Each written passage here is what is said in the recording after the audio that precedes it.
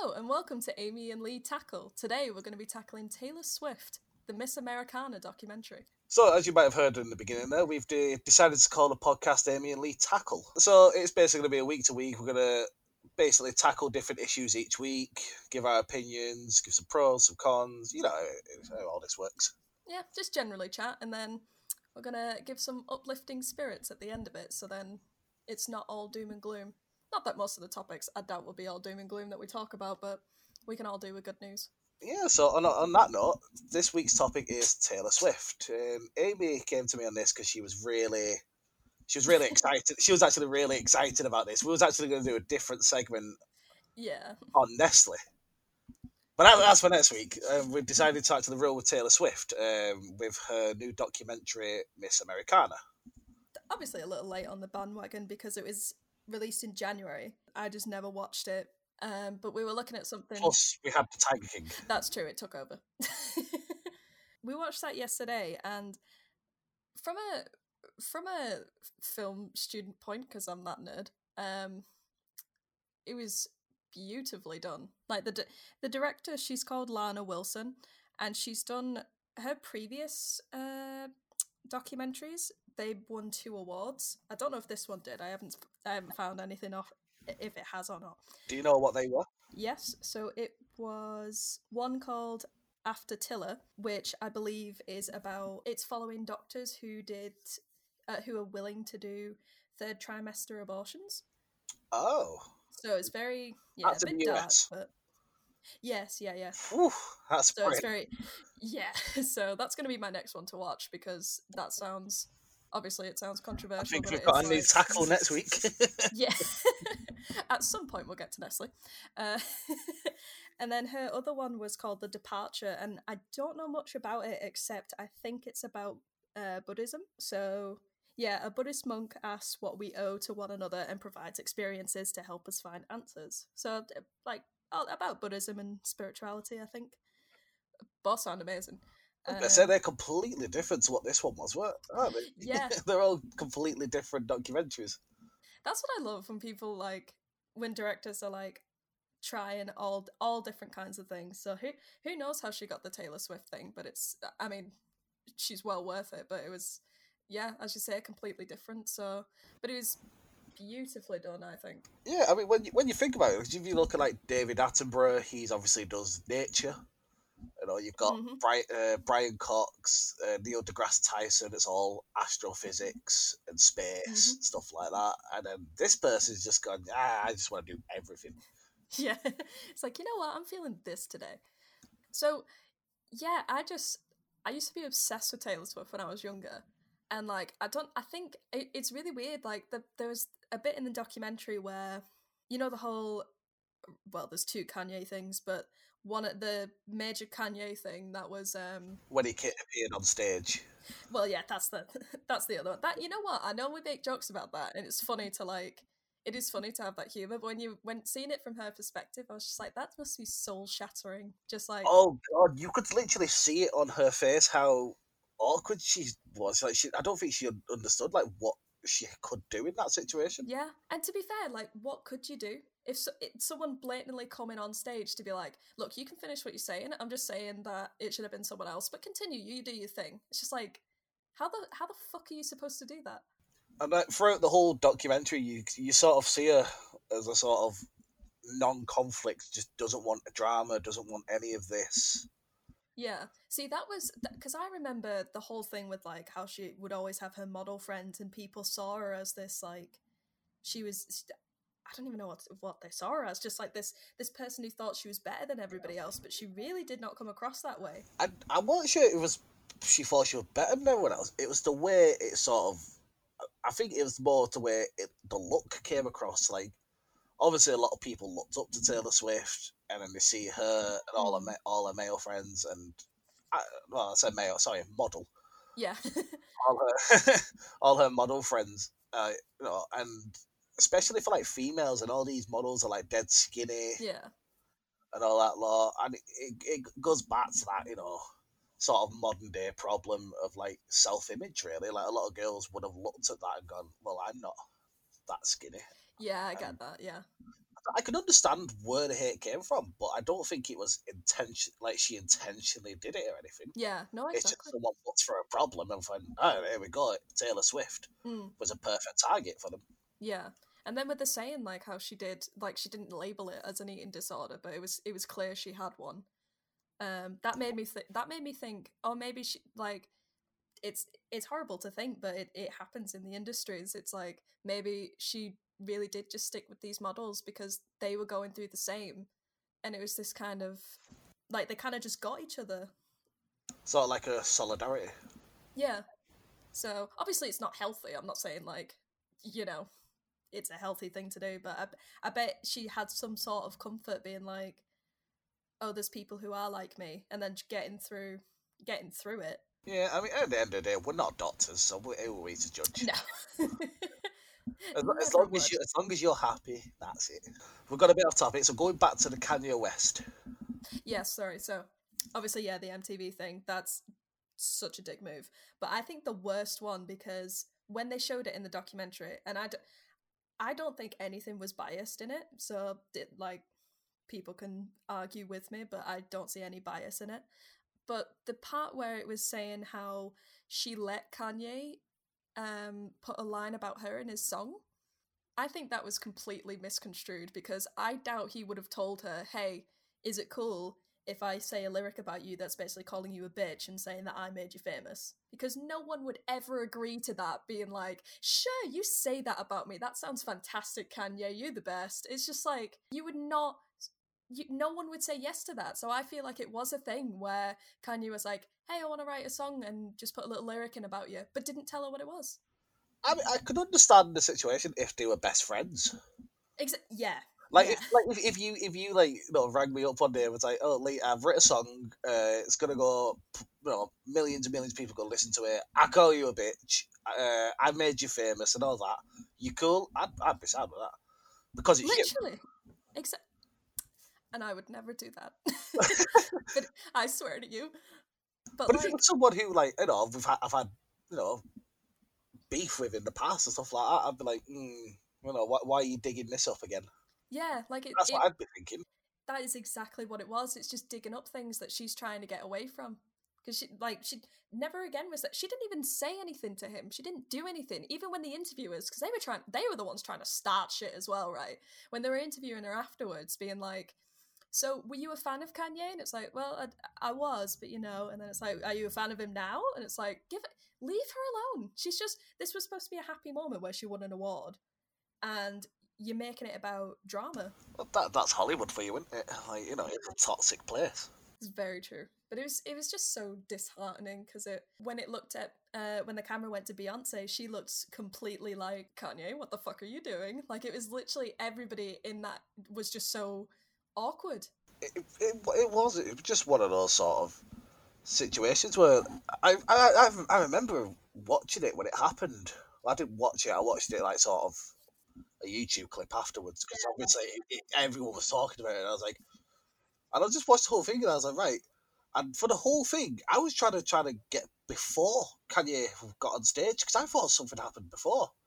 I didn't know he just got on stage and just kind of went, by the way, Yeah, in case you all didn't know, literally. Yeah, Beyonce did the greatest video of all time.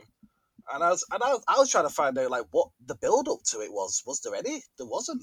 It was just it just happened, and that was the biggest shock of it all. it was just insane to see it and then be like to go from that, which was that like 2006 or 2009? I cannot remember. It was one of them. But then yeah, for afterwards that lyric to come up, and it had been a good few years, and he just brought it up out of nowhere. But then that whole bit where, well, how they were saying that she was playing the victim and then she disappeared for a year. I remember that because I was like, I've not heard from like she hasn't called me. I hadn't heard anything about Taylor Swift. And it was just this moment of like watching it. I was just like, oh my god, that's what happened. Yeah, I remember the whole. She just sort of disappeared for a while, Mm-hmm.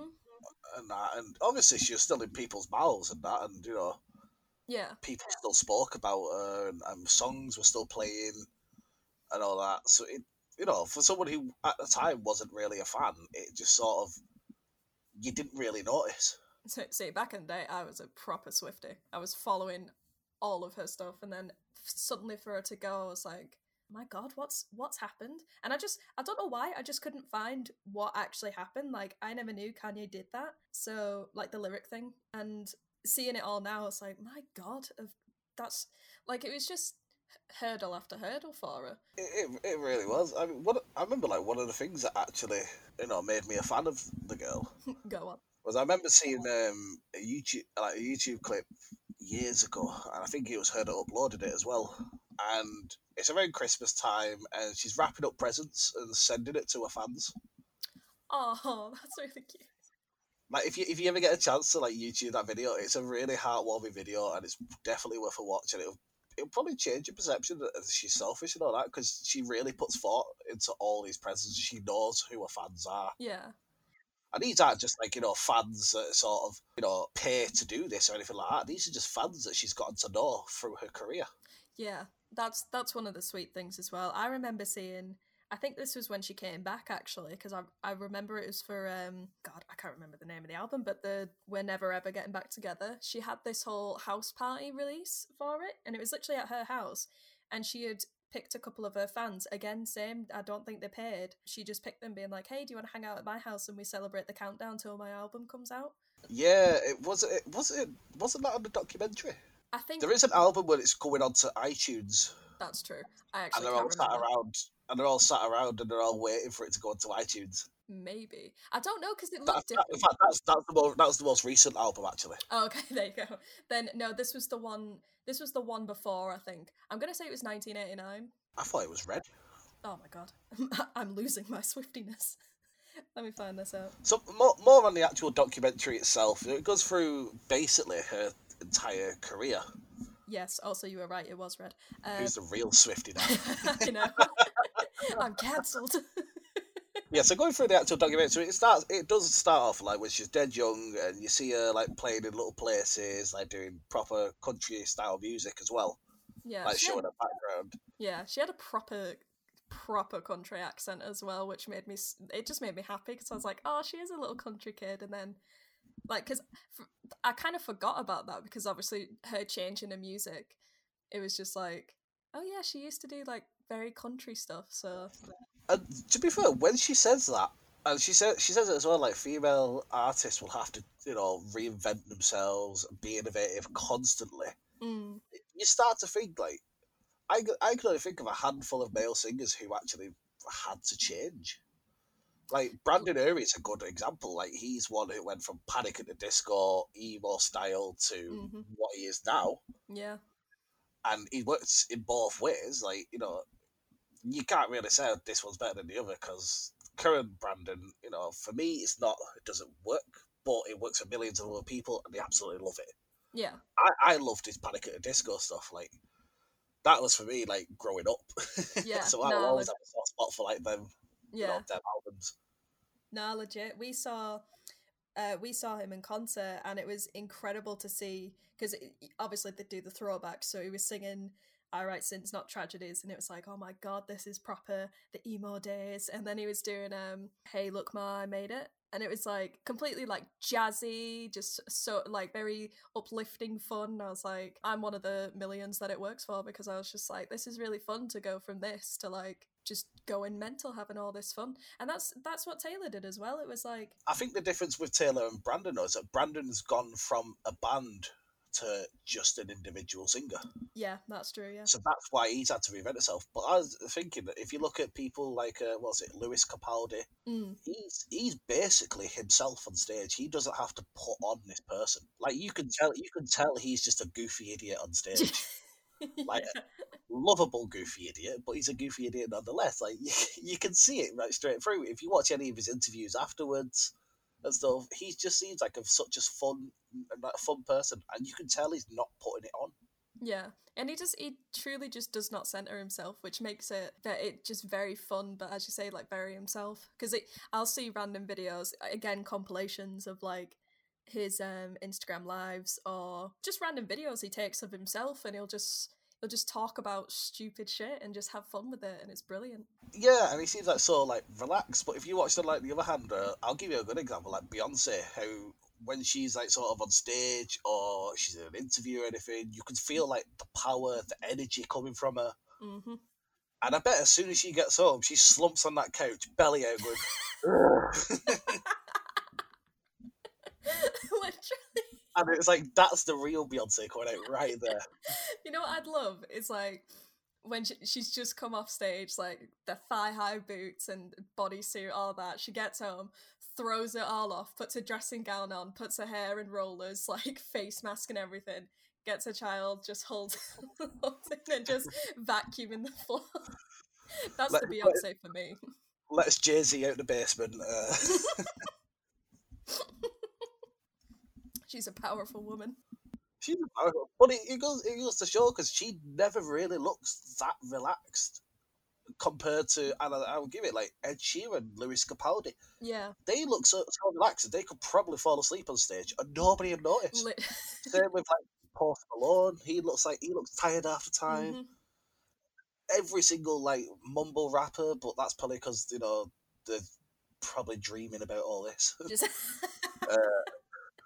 Yeah, you get people like Eminem, and he goes up and he's like very aggressive natured person, and he just goes on about all this sort of stuff. Yeah. And then when it comes to any sort of female singer, it's sort of like the strong, tight, almost like it's a facade.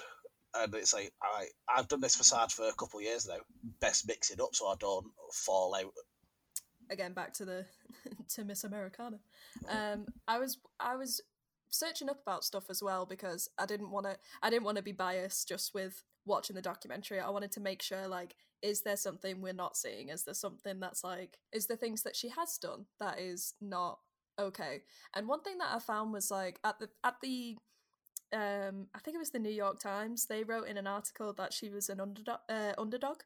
And then I found in this other article that was basically slating the New York Times. I cannot remember which article it was, like who did it, but they were basically slating it being like, well, she isn't actually an underdog because her mum was, I want to say, a homemaker or something like that, and her dad was a stockbroker.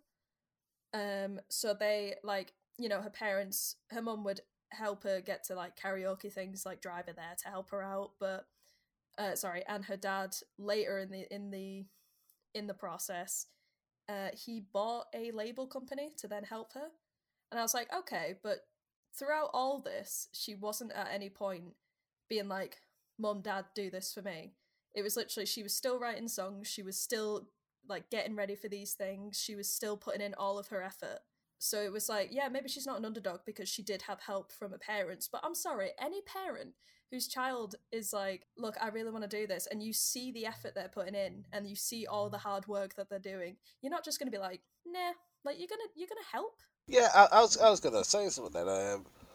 Like a lot of people go, oh, she had better advantages to life and all that sort of stuff, and it's like, oh, it's because of her parents and that. But I don't see why we blame her parents and not blame everyone else's parents. Let's be real.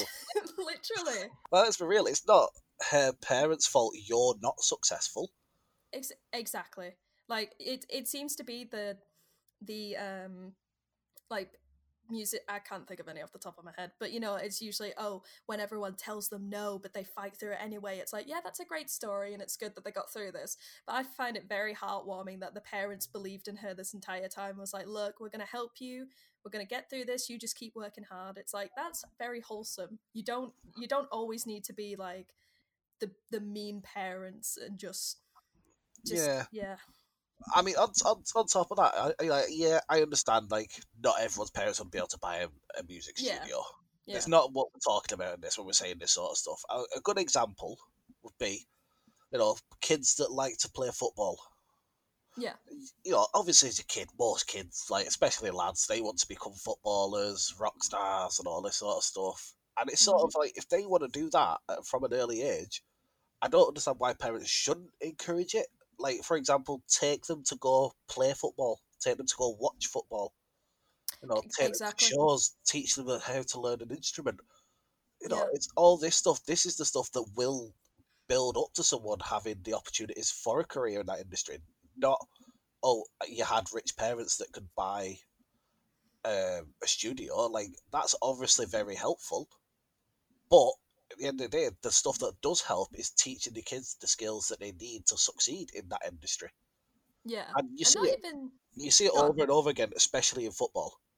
You know Yeah. what I mean? Like kids who their parents took them to football games, they sign them up for like an under 12s team, under 11s, under 30, what all that sort of stuff. So they were playing football from a very young age, and then they just happened to get found by Yeah. an actual football team, and they've built from that. A good example from this as well, Luke Matheson, who used to play for Rochdale. He was only 17 years old when he scored against Man United, and he's the day after that he had an exam. He was still in school. He still had all these opportunities, and he's from Manchester. So he's not coming from this big high-end family who gives him everything he wants and all that lot. All he wanted to do was play football. He wanted to play football with his life. So his parents give him that opportunity by letting him play football, taking him to play football. And now he's signing on for a Premier League football team. He's probably going to be making money. He's still going to college and going to university and making a life in case it doesn't succeed. But he's doing what he wants to do because his parents supported that. That's all it takes is that support, not necessarily buying all this expensive stuff, just that support of you can do it. Sometimes it doesn't even cost a lot, like as you're saying with football in schools, there'll be teams all the time, it'll be after school. I used to be on the netball team, and that was like you'd practice that every Tuesday, and then you go into tournaments and do all that stuff. So it's like it doesn't cost a lot. It's just you literally stay an extra couple hours, and then when it comes to like the schools will even sort out transport there, transport back, all that stuff. And even they'll I'm sure obviously there's like music lessons, but they'd also do it outside of school as well, where it's like, oh, let's learn guitar or something. Yeah, I'll actually give you like a little fun one about me. Oh, go on. So do you remember in like year 5? Okay, I think every school does this, where you go swimming with school Yes. for like 3 weeks, and it's like the best time ever. Mm-hmm. Bear in mind, I went to swimming lessons since I was like 4 years old, so I'm a very good swimmer. Show So off. when it, I know it gets better. So when it got to like year 5 and all that sort of swimming thing, I was a lot better than everyone else. I know that sounds like really stuck up. Stick with it, okay? I'm sticking with it, don't you worry. I know I was better because at the time I went to lessons all the time. I went swimming all the time. My parents actively took me swimming a lot, so I naturally learned how to become a good swimmer. I was constantly being taught how to swim and swim better, to the point where at the end of that sort of 3 week thing, I got invited back to the swimming baths to basically start learning how to play water polo. For which, if anyone doesn't know what water polo is, it's basically you've got football posts in the water, or on top of the water, sorry, and you have a ball, and you have to throw the ball in the net from the water, and it's really brutal. It's really fun. You know what? I would totally fail at that because in year 5, I loved swimming. Don't get me wrong, but the best I could do was doggy paddle, and we just never. It was just my little arms and legs. I just couldn't get it right. So Yeah, so I started learning that from a really young age. Like when I was actually playing water polo, I was playing with adults. all right. Do you know what I mean? This is like for me, like year 6, year 7. Yeah. Because there wasn't really a kids team. To be fair, that's one of the reasons why I had to play with adults. But Yeah. I still doing water polo, and quite a high level compared to what it other places. Yeah. And then the reason that all stopped is because my parents got a divorce, and as soon as that happened, they stopped taking me, so I stopped playing. And you do sometimes wonder, don't you? Like, what if I carried on playing that? There's not many people that play water polo. I could have been an Olympic athlete in that. The water polo champion, Lee Furlong. Exactly. You know what I mean? Like, you just makes you think like all it would have taken really is that to continue. Yeah. Again, just the support. And then do you know what I mean? That's a gateway into professional sport right there. And that ended because of a divorce, which you can't blame anyone for. People fall out of love. That happens. Yeah. But it just goes to show you, like, that's the stuff that you need to sort of develop or become into like this industry you want to go into or do stuff you want to do. It just needs that support. Yeah, exactly. Yeah. So we've gone way off Taylor Swift here. that's fine. We're getting to know each other. So another interesting point of the documentary that I found, 2 points. Okay, one of them, one of them was the lawsuit against David Mueller, the radio host, Oh, that's exactly what I was going to talk about next. Please go. and do you know what? Like, it's one of those things where it is quite an inspirational sort of story. How this became almost like a turning point for her in her career, because in her entire career it was like, I don't talk about politics, I don't talk about anything because I do not want conflict. Yeah. Like any interview that she was on, you'd physically see her stop herself from talking and just like look down almost in shame, being like, I can't think this, I can't do all this, and it's just, you can. Yeah, like, I'm only here to make music, that sort of thing. Like, Mm. these opinions should not be allowed out. Yeah, that whole mentality that she had, the I'm the good girl. I've got to be quiet and smile and wave, that whole thing. Yeah, and then this whole lawsuit. So if you've not seen it, there is a picture of it. She's basically being groped. Yeah, it's not even, you can't even excuse it as like, oh, touching the lower back. Which, by the way, I'm just gonna say, if you're couples, I get it. But if it's like a professional photo, like you're both, in the industry, but you're not that close, don't touch the lower back. Oh, a better one. Don't touch a person without their consent. Yeah, literally just like, hey, you could literally just be like, hey, is it cool if I just like put my arm around you? Wait for the reaction. Don't just be like, because it's just, it's gross. It's honestly gross. And then what I will say before we get into the sad bit about it, I did love how it was portrayed in the documentary. Like literally it had that, it gave all the emotion of just being, like the drawings of the court, but it was all blurred out faces, and it was beautifully done, but it just got you right in the heart, being like, God, this is what it's like. Yeah, and she even came out saying that she just felt dehumanized, and this is a woman who's she's made millions and millions of dollars. She's a very wealthy, rich, white American, and then she's going into all this situation feeling dehumanized. Imagine if that was someone who didn't have money, didn't have wealth, did not have the look, didn't have the background, didn't have any of all, the sort of advantages she had. Imagine how horrible that would have been, like going through that system. You probably don't feel that good about yourself anyway, because you don't make a lot of money or anything like that, or you don't feel good about yourself, and then you're going through that whole process because it happened to you on a night out. Yeah, exactly. And it with what she was saying, these are the ones that piss me right off, when it's those questions of, well, why didn't you do this? Well, why didn't you step away? Why is it up to the victim to do that? The other person shouldn't be doing this. So don't twist it. I get that lawyers, who are on the opposing team, they've got, it's their way of winning the case. But it's just such a disgusting thing. Because I remember, did you watch, there's another documentary, Three Girls? I have not. Okay, I think you'll know what I'm talking about, but it's basically about the Muslim gang in Rochdale that was getting younger girls. Oh, okay, the grooming gangs. Yes. And I'm so bad at remembering names, but it was like the one, I don't think she was a social worker. I think she was I know she was at the sex clinic, but this woman, she was keeping track of all, like what the girls were saying, what they were coming in for, like who they were mentioning, all this stuff, like to bring these people down. Honestly incredible. I highly recommend it. I think it's on BBC iPlayer, so if you ever get the chance. That was another one where I was just like angry with the world.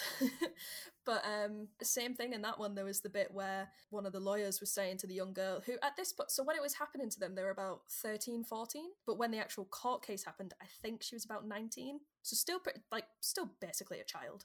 But it was this thing where he was saying about, surely you liked the attention, or like, it was turning it in this way where even in the courtroom, people were looking at him like, did you really just say that to her? So with the Taylor documentary, the exact same, the same feelings came up of like, how can you put it in such a way where it is dehumanizing, it's disgusting.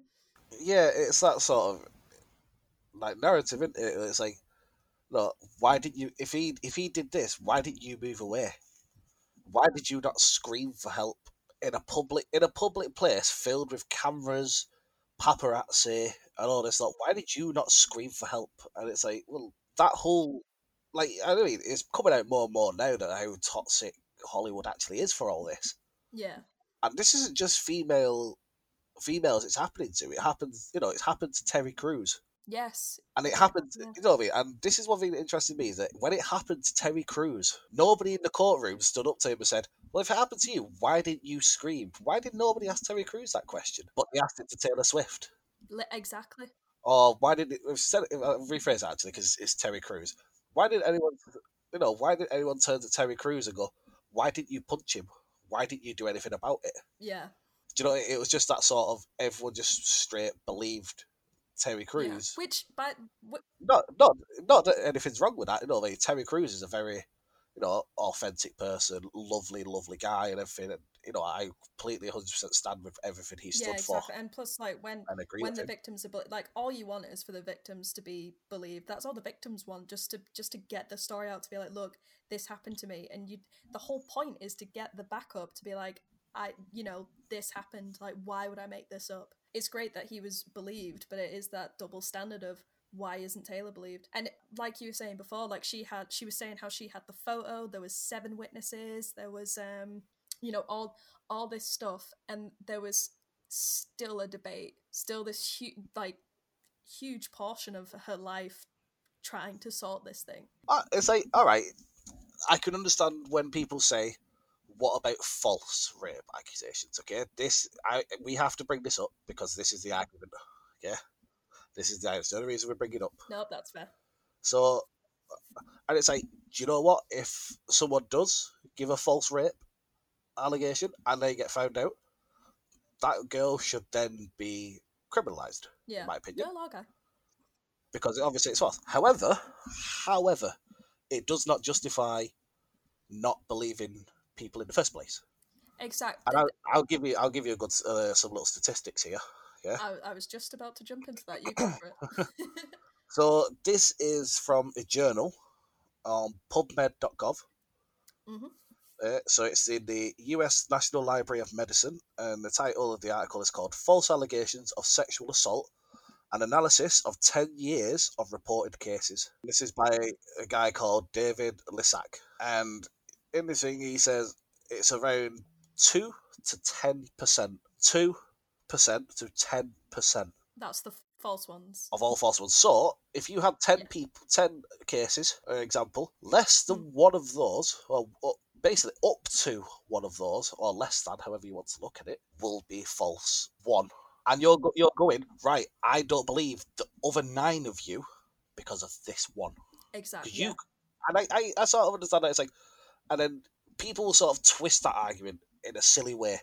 And the best way I've ever heard of it. Oh, okay. Here we go. The best way I've ever heard this explained is like, well, if you had a pack of Skittles and you knew one of them was poison, would you eat them? Well, no. That is such a silly way to look at this because, well, shock and horror, people aren't Skittles. I know you want to believe the adverts. Yeah. Right? I know how badly you want to believe the adverts, and don't get me wrong, I wish we were made of Skittles too. Everything you touch is Skittles. I wish we were made of Skittles too, but people are not Skittles. You cannot categorize them like that. And that's such a... Yeah, that is a ridiculous argument because it's how is it threatening your life? Like, someone else's story, how is that affecting your life? Because quite frankly, it has nothing to do with you. It is their trauma. It is their right to come out and say what has happened. And I do understand that you do need the evidence, but like literally Taylor had it all, and still there was these questions, and it was just, even when you have everything, you're still going to be questioned like that, and it's heartbreaking. Yeah, and it sort of stems to that, everyone's, deserves a right to a free trial, which I 100% agree is a great addition to our, to the legal systems. It originally came from the Magna Carta in the 1200s. That's where, trivia. That's where it all came. Like, everyone deserves the right to a trial. That's where originally it sort of came from. I understand. I understand that everyone deserves a right to a trial and all that sort of stuff. But it should, well, when it's going into a trial, it should be based upon facts and evidence and stuff like that, not asking the victim. But you enjoyed the attention, though, didn't you? Yeah, exactly. It shouldn't be that, because that it's just some fucked up mind games. It's Yeah, awful. it is mind games and it's bullying. It's harassment, in my opinion. It's unethical. And it's adding to it, because they've literally gone through something awful. Yeah, and do you know what? This is sort of one of the big eye openers for me, right? Of Mm, how deep this sort of runs. Okay, and yeah. anyone that's listening, yeah, I urge you to do the same. And you'll probably be shocked at the results of this, as I was. And I can't remember where I saw this. Okay, it was on one of like Reddit or something like this. This was like about 2-3 years ago. Okay. It was a big list, and on this list were different things that women do to protect themselves just going out. And at the bottom of the thing, it says, "Ask a female in your life what they do." Okay, so I thought, all right. I went to my housemate at the time. She was strong, she was tough. Like nobody messed with this girl, and all that lot. And so I thought she's going to be the exception here. Mm, And to my surprise, she'd have protection in a bag. She'd only leave the house before a certain time of the day. She wouldn't be out by herself after a certain time. If she was coming home from work and it was very late, she'd opt to get a taxi instead of walk it, despite it only being a 10-15 minute walk. And it was just sort of an eye opener. It was just like, wow, even, you know what I mean? Like, this is one person who I thought this would not really affect, but it's to the point where even the strongest women in mm. society are even doing stuff to protect themselves. Like, I don't think personally when I go out the house, I don't think how can I protect myself. Yeah, because truly, you wouldn't. Yeah, truly, you just wouldn't have to. That's just the difference in, well, between males and females. It is literally. And you know what? I'll ask you, Amy, and Oh, we'll see if we can basically prove this or not. If you don't do anything, be honest. That's fine. We'll just see. It can make some good conversation. What yeah. do you do if you're going out? Okay, I'll give you a scenario. Yeah. 5 o'clock in the evening. Yeah. Okay, you're going to Manchester. What would you do to protect yourself? Well, I actually have a little pepper spray, um, thing that it looks like just perfume. So I'll have that with me. If I'm going on a tram, if it's packed, I will make sure that I'm stood up near the doors. If it's not, I'll make sure I'm either close to a door or far away from people. Going into Manchester, most of the time keeping out of people's way. If it does get dark, then it will be right. I'm not going to go through alleys or anything. It's not going to be, I'm not going to put myself in sketchy situations. So it is just a lot of forward thinking, being like, avoid certain areas. That just shows I had no idea of any of that. Yeah. Okay, before there. Yeah, so if that was me at 5 o'clock in the evening and I'm going out to Manchester, well, I'll say Liverpool. I've done it where I've had to go for a night shift. So I've had to be in Liverpool at 10 p.m. to start my shift. And about 9 o'clock, the only protection I have is my shoes because I just put shoes on to protect my feet from the walk. That was literally it. Like, I had no thought of what if I'm attacked? What if this happened? None of that ever processed in my head. And this is something that I feel males especially need to get around Mm, thinking, all right? It's like, all right, if you see a female and yeah, she does look a bit worried and all that, yeah. do not approach her. If you see a woman Yeah. by themselves, do not approach her.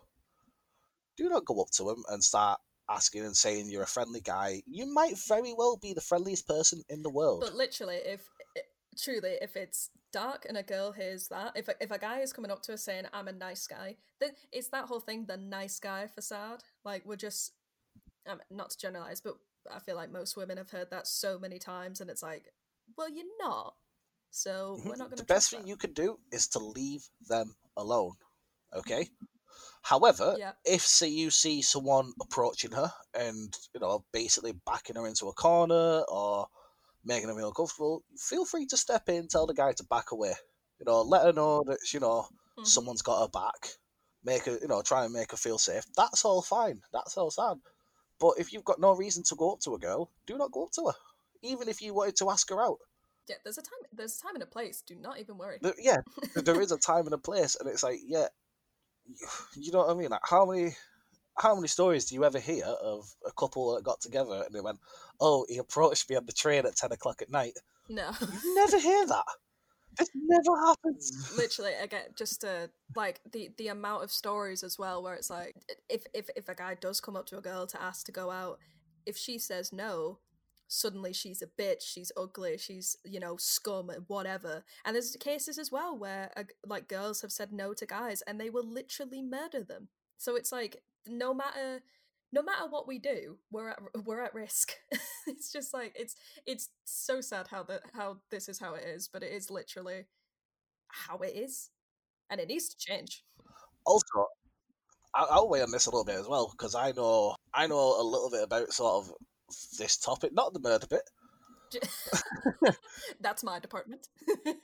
So I bet you every single girl has been asked out by a guy, and they've rejected that guy, and that guy's not taking it well, and they've either done something like they've avoided the girl, they've stopped speaking to her, they've gone to name calling, they've gone to shame them, they've done, obviously not all at once or anything like that, but they've had different at least one of them reactions.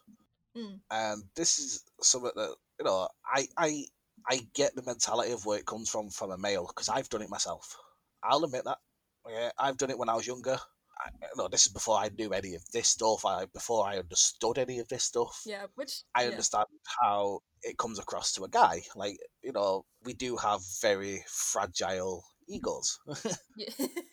Like, it's not like, a secret. just to give some credit, it is like it is that thing. It takes a lot to ask ask a girl out. I get that, but it's one of them. Like I remember at uni when I asked someone out and she basically just said no. I was just like, all right, and it is that thing where it's like, you asked, got an answer. Don't worry about it. You've got the rest of your life to live. You do not need this one thing to affect your life. Do you know what actually would be the best situation or best thing to do in this situation for a guy? Go on. To be that, what most people think, like that Jersey Shore scumbag and all that sort of stuff. The guy who goes girl to girl to girl to girl. Be that guy.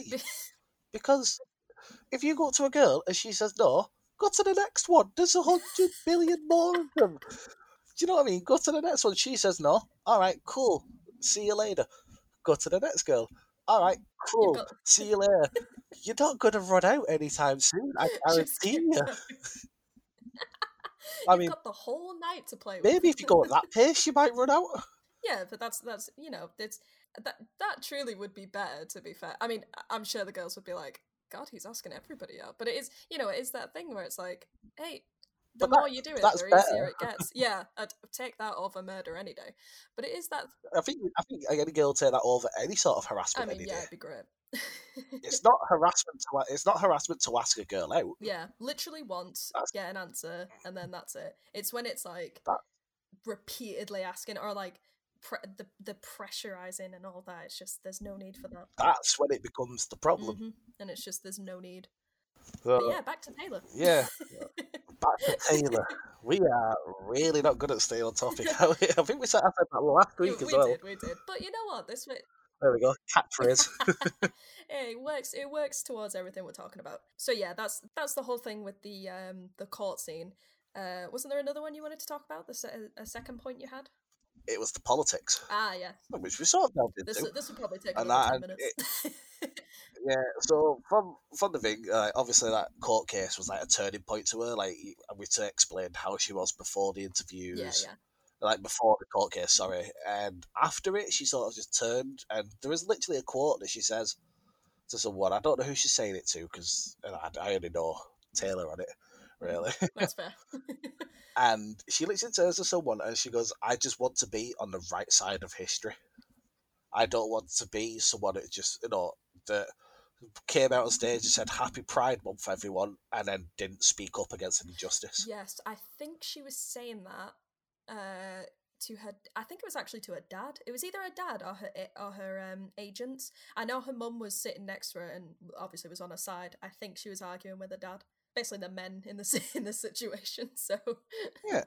And then you see, like, the governor who was running for Tennessee, hmm she wanted to basically abolish all gay rights, all basically women's rights, which is despite being a woman herself. And Taylor, do you know what? Taylor really perfectly summed it up mm, in one way. It's like the woman, to get votes, she's being the person men want her to be. Like that, that sort of 1950s woman that would just do whatever you say. yeah, which is so sad because like women in politics is like obviously there needs to be more because I mean everywhere's a male dominated thing, but we all want equality, blah blah blah. It's insane for her to have. I'll never understand when specifically women, where it is like abolishing their own rights. Why would you ever think to do that? If you think of how far we've come, why would you want to backtrack? Why would you want to go back to having to having to stay home to just I don't not hating on people's lifestyles because I know some people that's what they want to do and that's fine. We like live your life. That's the whole point of these rights. Why would you want to take those away?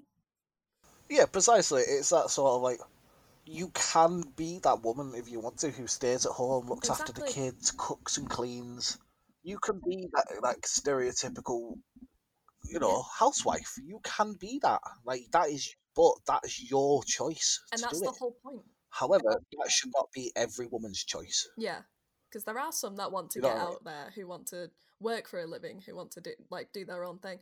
That's the great thing about today. We have these choices. We don't want to bring it back. Don't put it back to where we're confined against, you know. Yeah, people have got that choice. Women have got the choice if they want to be a business owner. They can go and do that. If they want to be, a footballer, they can go and be a footballer. Mhm. If they want to go do computers, science, or anything of them topics, they can go and do that. Exactly, yeah. That as well, when she was like saying how these are Christian Tennessee values, and Taylor straight up was like, that's not like Taylor was like, I'm Christian, I'm from Tennessee, these are not the values we have. Like there's this whole I know like a lot of people hate on religion. I understand why. But Me for one. yeah. But I understand where it is that thing of a lot of Christians or Catholics or whatever, like it is just their beliefs. And most do not want to hurt anybody. They just believe. So that's what we should focus on, as opposed to the terrible things she's trying to do and then cover it up as like, this is my Christian values. Like it's not. Yeah, like that's one thing I was gonna say. Like, I obviously don't hate religion, like hate it, and all that sort of stuff. I think it does a Yeah. lot of good for Yeah. people. Okay. However, what the part that the part I have with it is, it's more Yeah. to do with how people follow religion. Yeah. And some examples is like people tend to pick and choose the sections that they like. That's the ultimate sort of. You can't, it shouldn't be like that. If you follow a religion, you should follow it to the dot. Not, I don't like that, and so I'm just gonna ignore that. For example, if a man laid with another man, they should be stoned. Which, in my opinion, that's what Tom does anyway, because he's high when he's with another guy. Like, God damn it. Yes. Uh, quick there was, shout out, quick shout out to Tom though. hey. No, there was I'm gonna misquote it, so I'm gonna paraphrase, but like that quote you said, I remember seeing, I think it was on Reddit as well, like this guy was saying, oh, because of, a man shouldn't lay with a man because whatever. Do you hate gay people? And this Christian was like, well, no, because I believe this quote from this other section, um, which was basically love thy neighbor like you want to be loved or whatever. And I was just like, that's how you should think. You shouldn't be like, take all the negatives and be like, I'm gonna hate this entire group because of this. Instead, it should be like the love and positivity, because that's what religion is supposed to be. The only group you should hate is Destiny. That's for next week. Ooh, these teasers. But yeah, to round off the documentary experience, I think one thing that made me very, very happy with it, as you were saying, like the whole political side, like I like that she finally had a voice and she wasn't afraid to stand up. Like she just had this switch in her, which was like, I used to want everybody's approval, but now I'm like, I'm happy with myself for this other reason, and it's just it was just a nice character arc almost. It was just she found her own happiness in a way she didn't expect to. Yeah, and we are actually coming up to the 1 hour mark now. I know, we've done very well. So we are going to move on Yes, go right ahead. to the. I'm not sure what to call this segment yet because I'm probably going to do it each week, but it's sort of around the web. Yeah. Around the web. Around the web. Yeah. Go right ahead. Like, you know, when we get a bit more technically advanced, we're going to have like a theme tune for that. Oh my god, yes. It's going to be amazing. Okay, so we're going to start off with Ali Ermi. So Ali Ermi passed away on the 15th of April this year. He is known for playing Gunnery Sergeant Hartman in the film Full Metal Jacket. Incredible role, by the way. Just incredible role. A couple of things about that. He wasn't initially casted to play that role. Yeah, he was originally the military advisor for the director. Really? Yeah, so the original actor, I can't remember his name, who was supposed to play the sergeant, could only shout for 30 minutes a day. Oh wow, bless. Because just didn't have the lungs. Yeah. Now Ermi, he actually used to be a drill instructor in the military. Oh, that's so cool. So he stepped into the role, and this is one of the things that I dug up is that apparently every single insult in the actual show was made up by him, and he had over 150 pages. What an icon! Yeah, that's like incredible. Like insults that include "you could suck a golf ball through a garden hose," which is one of my favourite ones.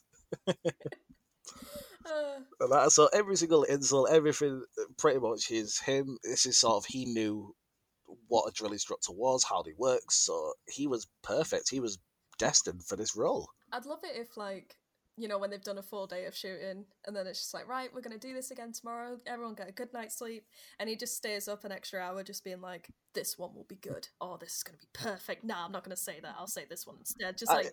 I can literally imagine that. It'd be so perfect, just his little lamp on, being like, oh, well, rest in peace to him. He was, honestly, such a good role. It was an incredible actor. But yeah, rest in peace.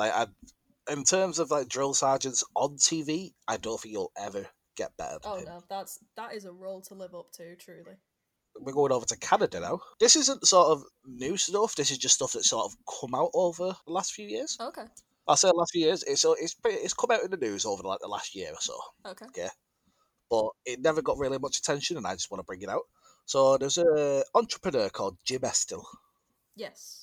Okay, and during everything that was going on in Syria, Canada was opening its border to Syrian refugees under certain circumstances. Jim Estill personally went to Syria and flew out over 300 refugees and brought them back to Canada. Oh, wow. He has spent over 1.5 million of his own money looking after these people. He got in contact with the Israeli population. Well, I said Israel, a Muslim population in Canada, and managed to get people housed, managed to get people jobs. He personally pays for every single kid's school.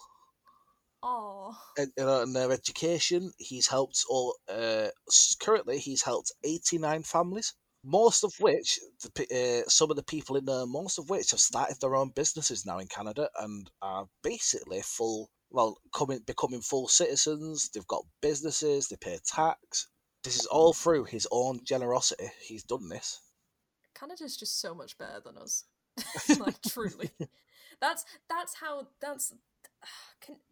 just incredible. Like, that's what you're supposed to do when you're earning millions or billions or however much you have. Like that's a very heartwarming story as well.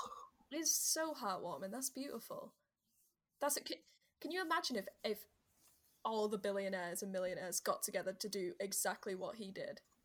We'd be the world would be great. Yeah, the world would be great, but I mean, I don't think it'd be great, but it's a step in the right direction. Yeah. You got some billionaires who wanted to restore Notre Dame, but this guy went and looked after human beings that were actually suffering in a war zone. Yeah. And he's flew them out and he's given them new opportunities, a new life. He's basically give them a second go at life. And that's all they want. That's why they're going to other countries, to get that Yeah. second chance. If you're worried, so next says it.